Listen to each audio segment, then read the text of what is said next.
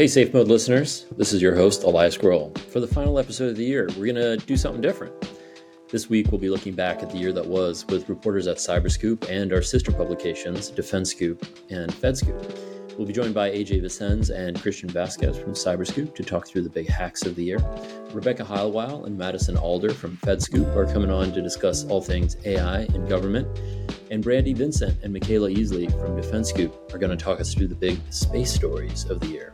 And yep, we will be talking about UFOs. That's up next on Safe Mode.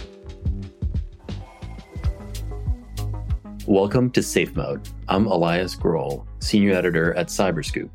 Every week, we break down the most pressing issues in technology, provide you the knowledge and the tools to stay ahead of the latest threats, and take you behind the scenes of the biggest stories in cybersecurity.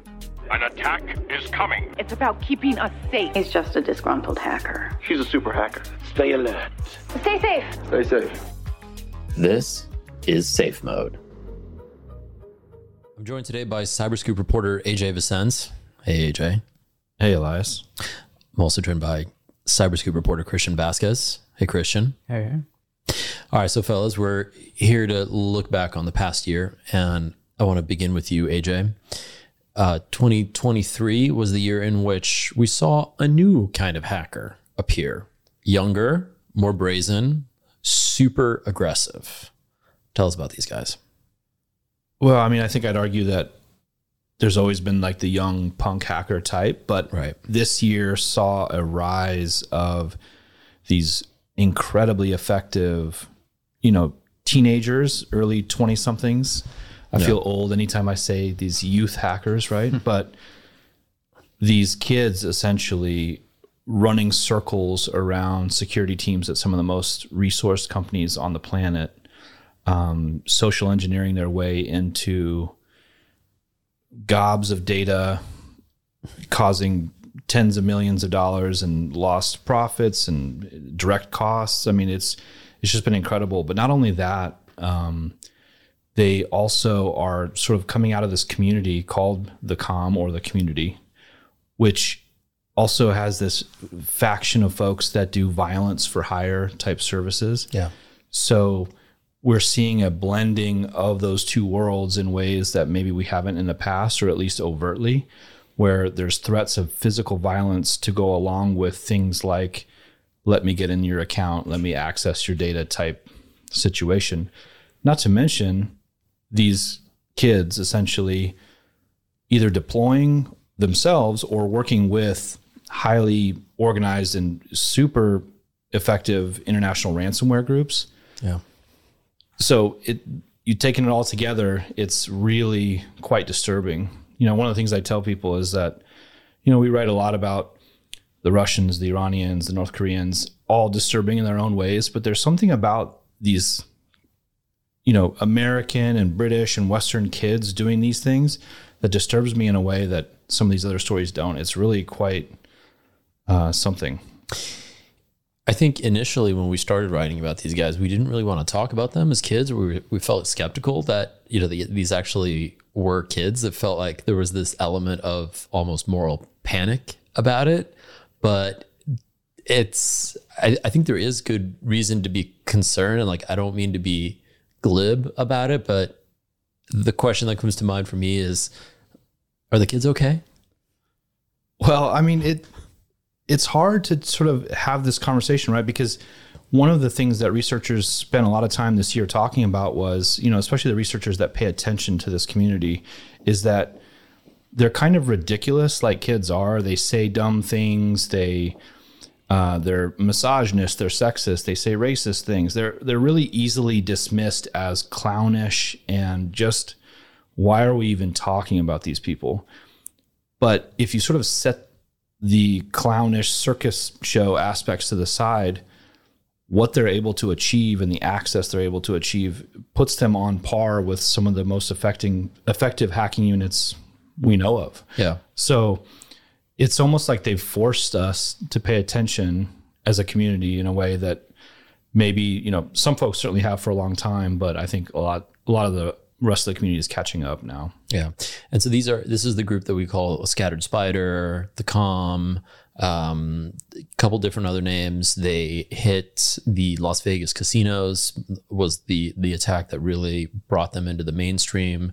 But they've also hit, well-resourced technology companies like Okta. And they're not like they're able to pull off these attacks, right? But they're not necessarily technically exquisite attacks. A lot of the time, like they're definitely technically sophisticated, right? But a lot of the time their operations involve just getting on the phone with somebody and talking somebody into handing over a set of credentials. And this is where the fact that they are American and British really plays to their advantage, because they're able to speak to customer service people in native English and really convince somebody that like, no, they need the password to their account so that they can, send an expense report or whatever to their boss at MGM Resorts or what have you. Yeah, I mean, it really kind of reinforces the idea that the weakest link in any chain is sort of the human element, but also, systems are designed in a way that even humans making all the right choices, these systems are going to let these failures through. But the social engineering aspects, to your point about they are in the culture, the American culture, the British culture, the Western culture. They can speak the language. They're incredibly effective social engineers. And, you'd never say you got to hand it to them because you definitely don't have to hand it to them. But you have to hand it to them. But they really have created methods and operations that should be studied, and companies should really think about how they're going to defend this going forward and reevaluate their systems and their protocols and whatnot. Yeah. All right, Christian, let's talk critical infrastructure for a sec. This is the focus of your beat. What did 2023 look like in terms of cyber operations targeting critical infrastructure? So operations targeting critical infrastructure was actually kind of interesting this year. I mean, you had a lot of smaller groups have a lot of claims to hitting OT that did not, or operational technology, the kind of computers that run these physical systems. But you had a lot of claims about hitting OT, but a vast majority of them, especially with the Russia invasion of Ukraine, was actually pretty false. They were either exaggerations or they were just groups taking a claim from some other group or something like that. But then we also had an actual lights off situation in Ukraine when earlier was it this month or last month? I honestly don't remember. Time is very strange now, isn't it? It's been a year, man. It's been a year. It turned out that Russia actually did turn off the lights temporarily in Ukraine, which was the first time since, I think, 2017 that happened, and a actually really major kind of event, because that does not happen that often. It's very, very hard to do. And, this is the middle of the war. It's kind of the open question of whether it's more efficient to actually hit it with a missile than to try it with a cyber attack, which takes a lot more resources. But the kind of interesting thing about this attack was that it was kind of, quicker, right? It was only a couple of months. They could have actually done it much sooner, but why they chose the time that they chose, we still don't know. But that was like a really interesting kind of evolution of that. And at the same time, you have these other groups making all these claims. So it's more like a lot more focus was in critical infrastructure this year, particularly around these kind of cyber physical impacts. I feel like you and I in our conversations day to day end up spending a lot of our time like wading through what's real and what's not when it comes to attacks on critical infrastructure. And one kind of on that theme that I'm curious how you think about is these warnings that we're getting from American officials, U.S. national security officials in particular, about China targeting U.S. critical infrastructure. This was a year in which U.S. officials really came out and they said China's coming after our critical infrastructure in a big way. The headline disclosure of which was when a Chinese actor was discovered in some kind of telecommunications system in Guam. Still don't really have a lot of details around that, right? And the claim was that Chinese hackers would use this access in Guam to potentially disrupt communications between the United States and the Pacific amid a crisis over Taiwan, right? Like a real kind of like hard military scenario. But, U.S. officials are also saying the Chinese, they're in our systems, they're targeting critical infrastructure. How are you thinking about these warnings? Yeah. And you're talking about Volt Typhoon. That's right. Has been one of the major actors in this. So it's kind of interesting in that, like, before I came to CyberScoop, actually, I focused on the energy sector, and these kind of attacks were they were talked about, but they weren't talked about as publicly. And I think one of the major moments for me was when we went to Cyber WarCon, and we had the NSA kind of up there on stage saying Chinese are attacking us. They're using living off the land techniques, which is essentially when they just use the tools that are already present on the machine that they're in. Please help. Which was, I mean, it's kind of hard what to think of it. I kind of have Russia and China have always done these kind of things, right? Like, there was a lot of stories back in 2019 and before about Russia and pipelines and all that jazz. So this is not necessarily new, and nations necessarily have, a reason to go into these networks and prepare, just in case. So they're going to be in our networks, we're going to be in their networks. That's kind of a part of the course. But from what they've seen, especially with Volt Typhoon, that these are no longer just, they're not just in the, I don't want to say normal areas, but they're in the areas where the NSA are saying these are disruptive attacks. These are going to be something to take something down, to turn something off, to have a bigger effect than, a colonial scare or something like that. So it's really interesting. It's something that I like to think about a lot, to be honest. Yeah, it's a fascinating space. And I think when I started covering this kind of stuff a little less than 10 years ago, like it was very novel, this idea that states would be using cyber operations. And I think now it's just not novel anymore. And it's a part of military activity, like state on state politics, right? And I think, AJ, nowhere is that more clear right now than in Ukraine, right? Where Russia and Ukraine, they're battling it out in cyberspace. And so I'm wondering if you could kind of look back on 2023 and describe a bit, what did the cyber operations landscape look like? So the war rages on, right? And it's reached, in the physical space, it's reached a bit of quite a stalemate, but the gains are much more incremental. Things are tougher. It continues to be a horrific situation, even if the broader conversation doesn't focus on it as much day to day. It continues to be a horrific war. People are dying, that kind of thing. And on the cyber side of things, the attacks continue apace. There's sort of relentless cyber espionage, exploitation of systems, as Christian just described, attempts to undermine critical infrastructure. These things continue to happen. Just today, a couple of things became apparent with the Ukrainian's largest mobile communications provider going down. It's too early to say exactly what's happened there, but that's millions of people losing cell phone service and more than 1 million people that have home internet service. Something's going on there.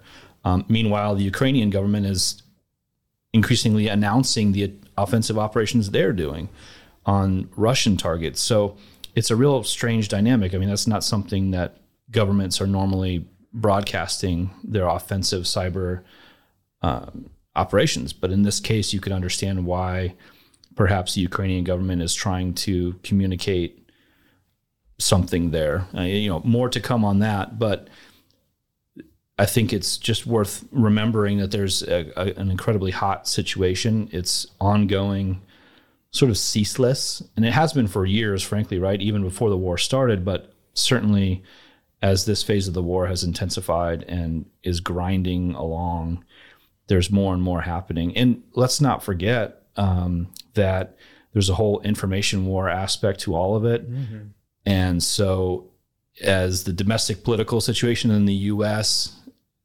centers on Ukrainian aid and funding and continued things like that, we have a situation where our politics in this country can be, manipulated for various points of view, various gain, blocking funding, these sorts of things. I mean, the situation remains highly complex and evolving every day. So, I feel like overall the coverage day to day of the Ukrainian situation is less, but that doesn't mean that things aren't happening. Yeah. I mean, we're recording this on Tuesday, December 12th. Volodymyr Zelensky is in Washington today trying to secure additional funding for his military. He's looking for additional supplies of ammunition. And the Ukrainian army, they're struggling to get breakthroughs and victories, right? And one of the reasons why the aid package, I think, has stalled is the lack of Ukrainian victories and the fact that many in the West, particularly in the Republican Party, see this as an endless conflict, or at least that's how they're justifying it publicly, right? And so one area in which the Ukrainians still can get a W is hacking into the Russian tax service and wiping its systems and saying, hey, even if we can't secure any major gains on the battlefield, we can still reach out and touch you. It's a sort of a background question through all of these things. You hear these reports about mysterious fires popping up around Moscow or key ammunition facilities or factories. Oh, there's a strange fire. Lesser discussed in public is how the Ukrainians and others, I'm sure, are reaching out and touching the Russians within Russia. But it certainly seems like the Ukrainian government, when it comes to offensive cyber operations, are more and more willing to say, we can totally ruin your day, and this is what we're going to keep doing.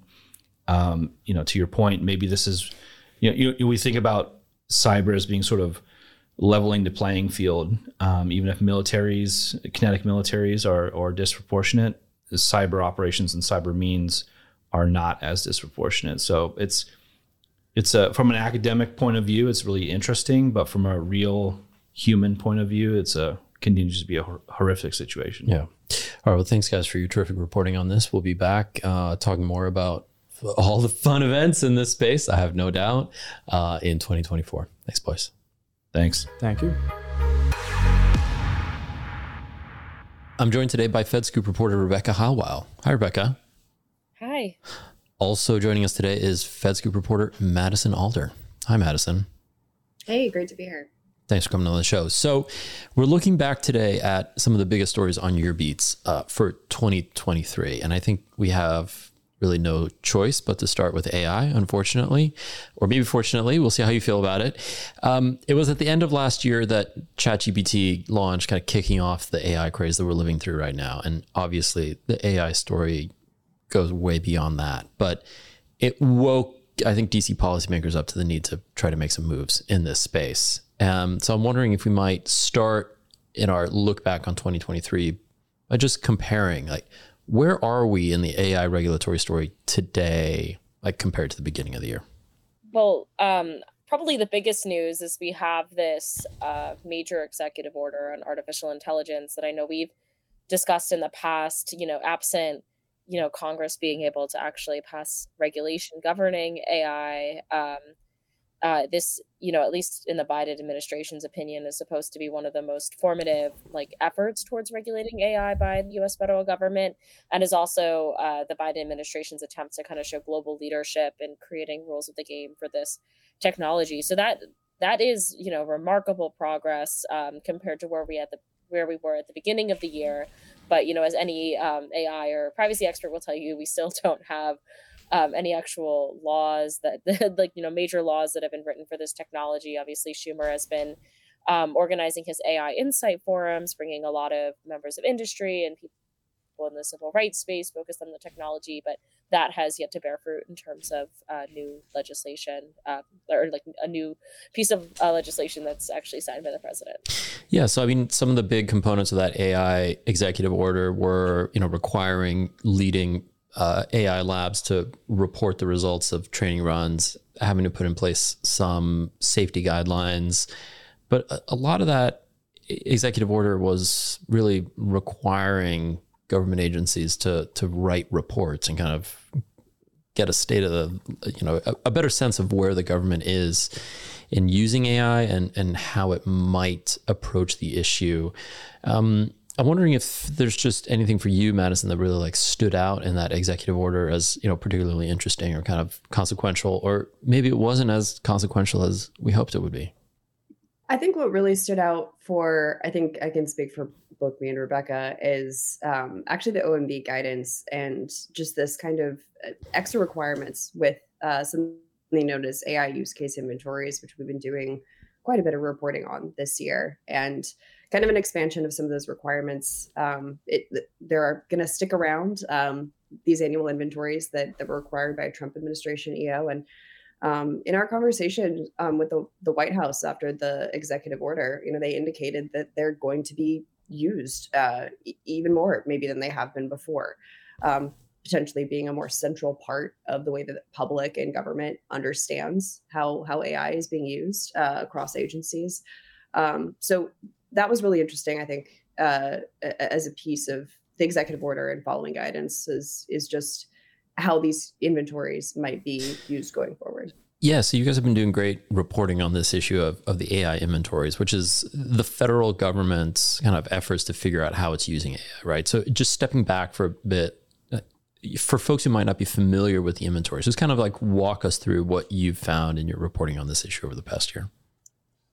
So sort of at what Madison hinted at, there was this executive order actually passed at like the very end of the Trump administration, trying to establish principles for governing AI as used by the government. And one of those requirements was that all federal agencies were supposed to, or not all federal agencies, I should say, but many federal agencies were required to, look at the technology they had at their disposal, look at their planned technology goals, and sort of create a list of all the AI they were using. And this was the first attempt to sort of put AI in like one kind of government document and have something that, reporters could look at, researchers could look at.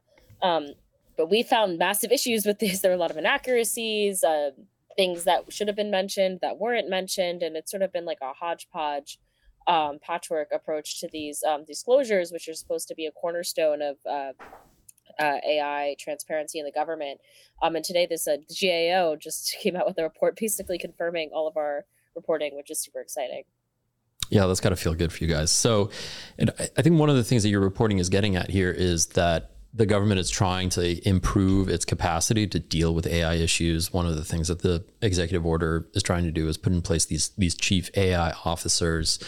What's your guys' sense of the government's kind of maturity on when it comes to dealing with AI? Like, where do we stand today? What can we kind of expect for 2024 in this space?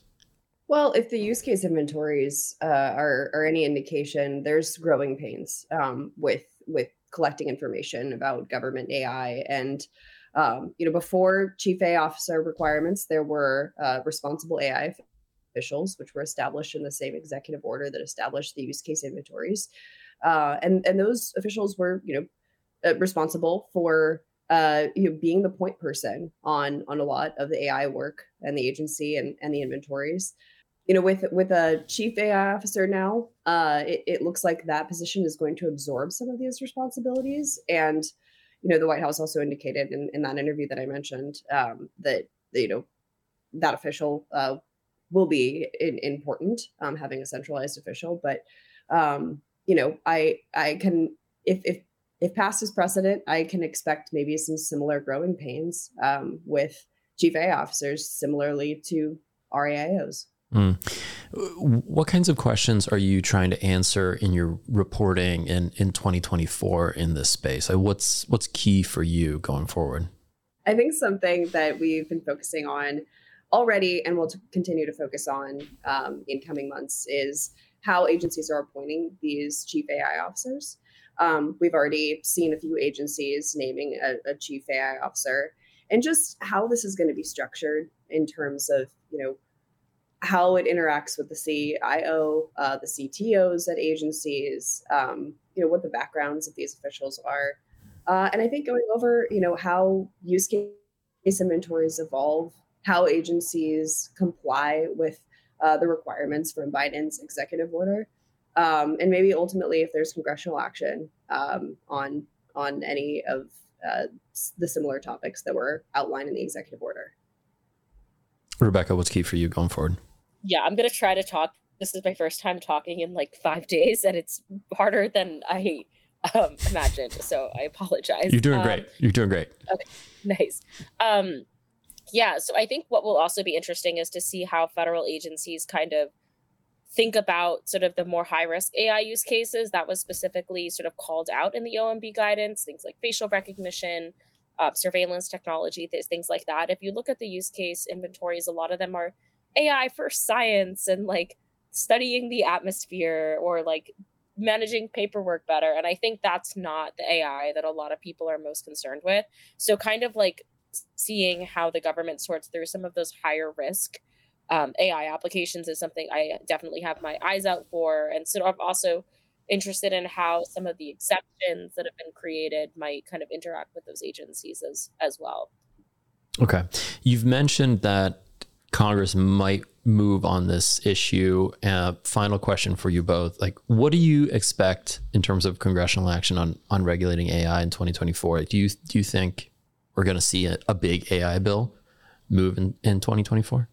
I think we're going to see, if we see an AI bill, I think it's more likely to be investing in development of AI rather than reining in AI. I think, AI will go by the way of the CHIPS Act more than it'll go the way of privacy, which we still don't have comprehensive federal legislation on privacy last time I checked. So I definitely think that, don't have a privacy bill. Absolutely not. Yeah. So I think like in the sense that AI is a technology that the government really wants to invest in, and there's this concern about staying competitive on that, we will see an AI bill. I don't think that we're going to see AI regulation, if that makes sense. But that's my prediction, December 12th. So maybe I'll be wrong. I think something to keep in mind too is the executive order outlined, opening, new facilities or requirements for agencies, and executive orders don't give agencies more funding. So right now they're just reworking their existing budgets. So that's going to be something for Congress to keep in mind going forward, is the resources that agencies will need to carry out the requirements in this executive order. Okay, great. All right. I've asked this question of Rebecca already on a previous podcast, so I'll close by asking this question to you, Madison. What's your P doom? Oh my gosh, I don't know. Your probability of doom. What's your P doom? So for listeners who might be, so for folks who might be unaware, P doom is this concept that's become kind of prevalent in like Silicon Valley AI circles, where to kind of like get a sense of where you stand on the role that AI will play in society. What is your probability of doom that catastrophic outcomes of AI will actually take place? I.e., what's the probability in your mind that some of like the worst case scenarios of AI actually taking place? So with that context, I'll ask you again, Madison, what's your P doom? Okay.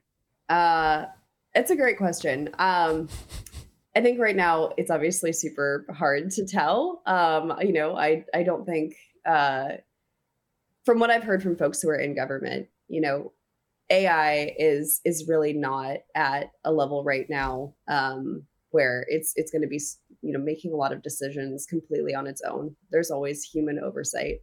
And I think going forward, we're maybe some way off before we see a scenario where, AI is going to start making decisions about things that it's not supposed to. I think as it goes forward, we're just not really there yet. Thank you both for your great reporting on all things government and AI. You will definitely be back on the show in 2024, and we'll revisit these issues. Thanks so much. Thanks for having us. Thank you. I'm joined today by Defense Scoop reporter Mickayla Easley. Mickayla, hello. Hi. I'm also joined by Defense Scoop reporter Brandi Vincent. Hi, Brandi. Hi. Thanks for having us. Yeah. Thanks for coming on the show. So 2023 was a big year for the space beat, and that's where we're going to be focusing today. Brandi, you've been writing about the Pentagon's efforts to get to the bottom of a series of strange videos and phenomena, what some think are UFOs, but what the Pentagon calls UAPs. So what has the Pentagon's alien hunters been up to? I don't know if they would like for you to call them alien hunters, they would say. My words, not yours.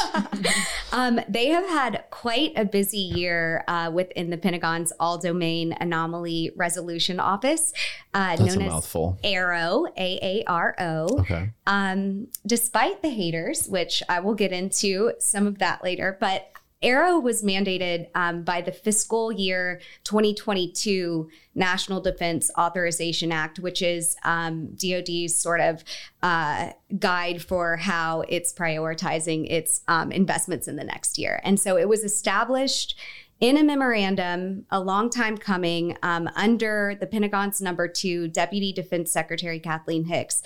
And ultimately, AARO's job is really to lead an effort to characterize, understand, and attribute unidentified anomalous phenomena, or UAP, which you mentioned is sort of this new term for UFOs that really accounts for not just flying objects, but objects that can submerge underwater or into the atmosphere in seemingly unexplainable ways. And so this was AARO's kind of first full year in operation. And there are quite a few highlights, I think, that I've been tracking.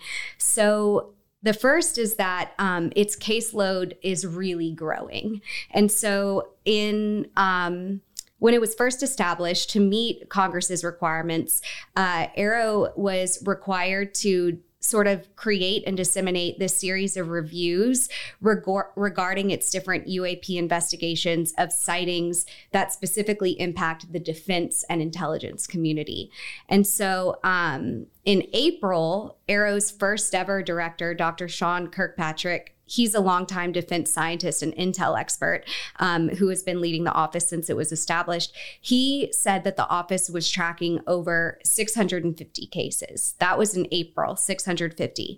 In October, I obtained in my reporting a document revealing that the investigation portfolio had reached more than 800 reports, quite a jump. And I think that's partly because the office has also met its congressional requirements to create different online and in-person reporting mechanisms for both DoD officials and current and former government employees and military members to report. And the way that they're doing this is through a website now that was launched. It's an iterative approach. So it's going to be, there's different waves that are coming. The first wave that they had was a reporting channel that's specifically for existing military personnel and DoD civilians who experience it in their day-to-day job now. They're more recently released online at aero.mil a way for former and current military personnel can report on any sort of observations or clandestine accounts of the government hiding anything about UAP. Let me ask you a quick question about these reports. When somebody reports one of these interactions to the U.S. government, like, what does that mean? They have a video of some unexplained anomalous phenomenon, like they've seen something off the bow of a ship somewhere? Like, what are we talking about? Well, there's quite a range. What comes immediately to mind to me is I've talked to a lot of sources who were military pilots in previous decades working for the Navy and working for the Air Force in different sort of jobs and around areas that really matter for national security, particularly nuclear sites, observed things and had things caught on their sort of the assets they were using, the radar essentially, or sensors, these different observations of objects that either had really insane propulsion capabilities, so moved in ways that a human pilot could not withstand and capabilities wouldn't make sense. And a lot of those pilots actually were punished back then for reporting those and even fired from their jobs. Now there's new sort of rules in place that can't happen, and they're asking these people to come back. But what's also interesting, And Arrow has not actually confirmed in any of its caseload right now that it's studying this, but a lot of people have reported that they've had symptoms, anomalous health symptoms that sound sort of like Havana syndrome after they observe those on the job. So it would be different sort of things that they specifically related to national security. And so there's been a big jump sort of in the ways, and they're also recalibrating their sensors on different military assets to better find these. Halfway through the year in the summer, there was a bit of controversy that hit Arrow. I mentioned the haters. There was whistleblowers who stepped up and eventually had a hearing on the Hill where they essentially shared accounts of their own experiences, either in the military with UAP, like we were just talking about, that weren't followed up on, that there was, they had talked to people who had been punished for reporting it. And then also some of the most sensational kind of accusations, I guess you could call them, came from a former intel official in DOD that DOD has secretly recovered UAP type craft and what's known as non-human biologics, or NHI, non-human intelligence, from crash sites. Now, Arrow has denied that, and Kirkpatrick has definitively denied that. But right after that happened, I actually scooped that Hicks, the Pentagon's number 2, elevated Arrow to report directly into her and for Kirkpatrick to report straight to her. And she was holding like weekly meetings with him to essentially, DOD told me at the time that it didn't have anything to do with what was going on with the whistleblowers, and more it was supposed to show that DOD is committed to transparency and that this is a priority for Hicks.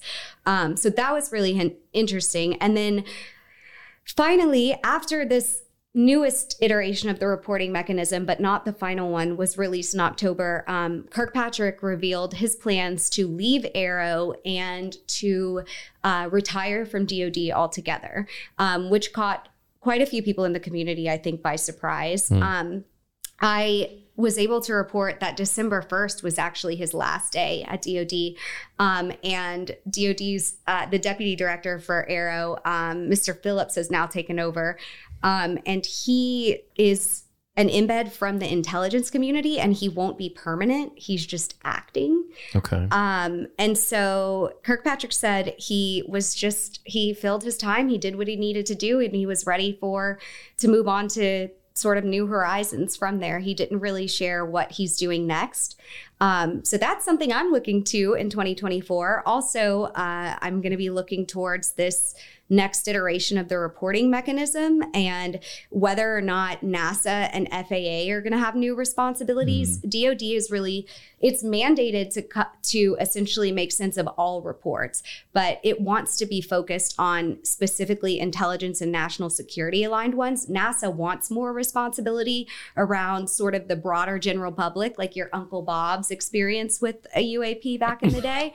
And that's the way I like to think of it is, so in that way, I'm curious to see if they're going to hand over, or if there's going to be more coordination between NASA and DOD there. And then Arrow is supposed to be reaching its full operational capability in fiscal 2024, which means it's like in its full iteration. And so I'll be following that too. Okay. It's a lot. So yeah, a lot happening in this space. So as someone who is a bit of a UFO skeptic, I think that there's probably like a really straightforward explanation to why all of these things are happening. And I think the explanation is probably just kind of dumb, but that's just my personal feeling about it. But why should I, as a skeptic, kind of care about this anyway? It's a really interesting and important question. I have been following the UAP transparency angle since around 2017 or 18. At the time, I had learned about former Senate Majority Leader Harry Reid's how he had been sort of leading a push for more transparency and studies around this since like the early aughts. And I had talked to him a few times, and he always said that it was going to show gaps in our national security, whether it's aliens or adversaries or something else.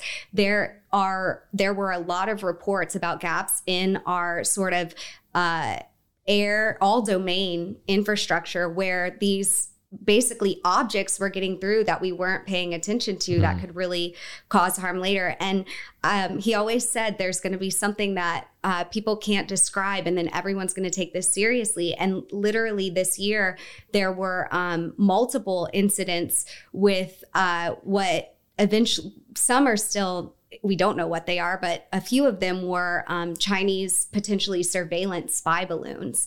And when the government did not know what they were referred to as UAP.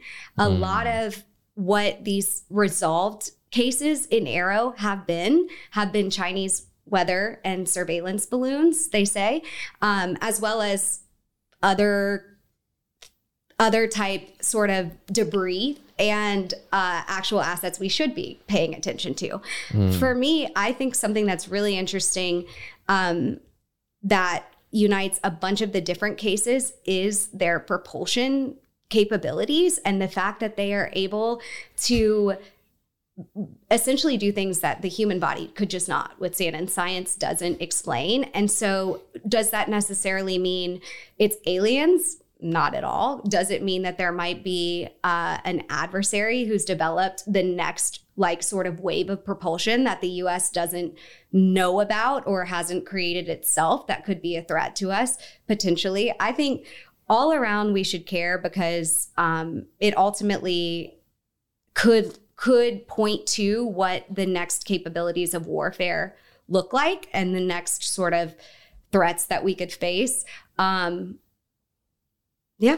So the argument being we should improve our ability to find UAPs because the United States doesn't know what's happening in the airspace around it. And in order to be able to detect some unknown adversary, we need to improve our ability to detect flying objects, if you will. And some of these might turn out to be UAP. Some of these might turn out to be UFOs, and some of these might just turn out to be some unknown advanced Chinese capability. Is that the line of thinking? Yeah, well, and also that DoD just needs to have better assets to know immediately, okay, we identify this object in this domain. What is it? And so both developing those capabilities to track and watch, but then also to be clear about, okay, the Navy in this region has seen or has observed this happen a bunch. So is the Air Force, but they haven't spoken to each other. Now we have all this data that we can put together on these sort of capabilities there. And so, yeah, I think it's just really important with the tons of technology and the sort of technical prowess that the U.S. has that the nation is aware of what's in the domains that are around it. And this is what that gets back to. Okay.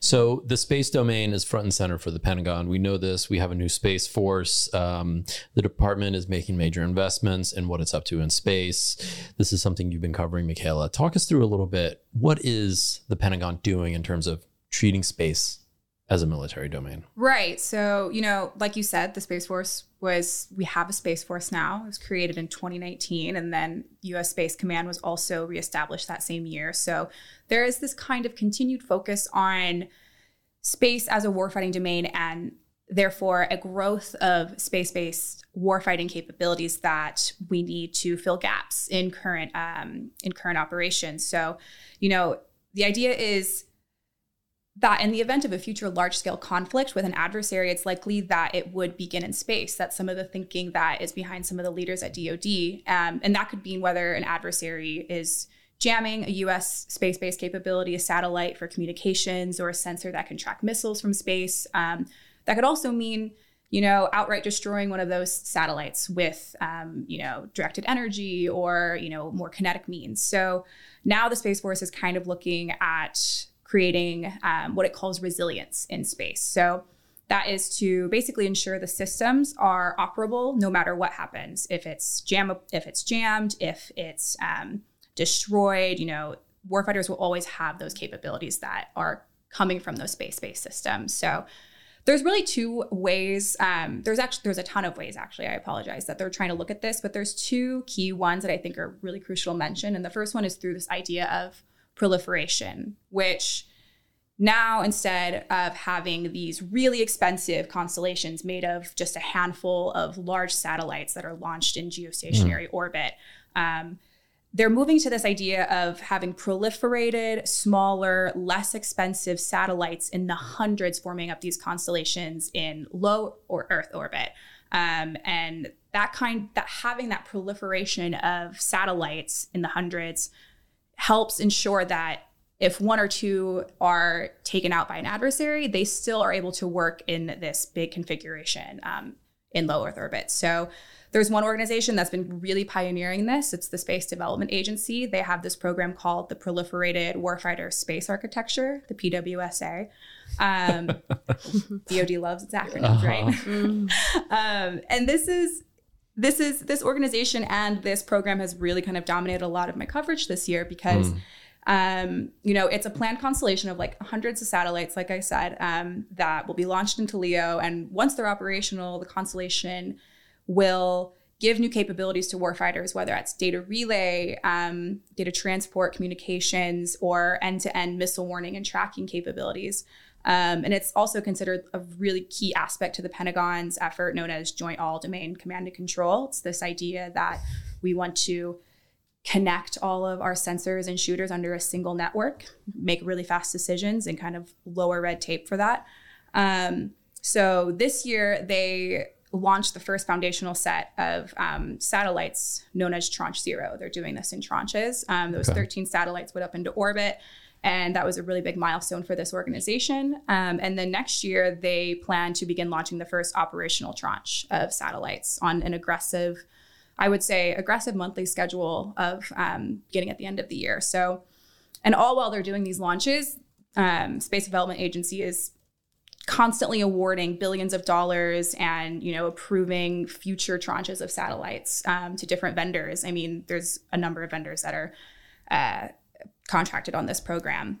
And another thing that I think is really interesting about Space Development Agency and something that I will be watching next year is kind of the way that they do contracting. DoD contracting is notoriously just lengthy and complicated and hard to get by, but they've really started practicing what they're calling spiral development business model. Okay.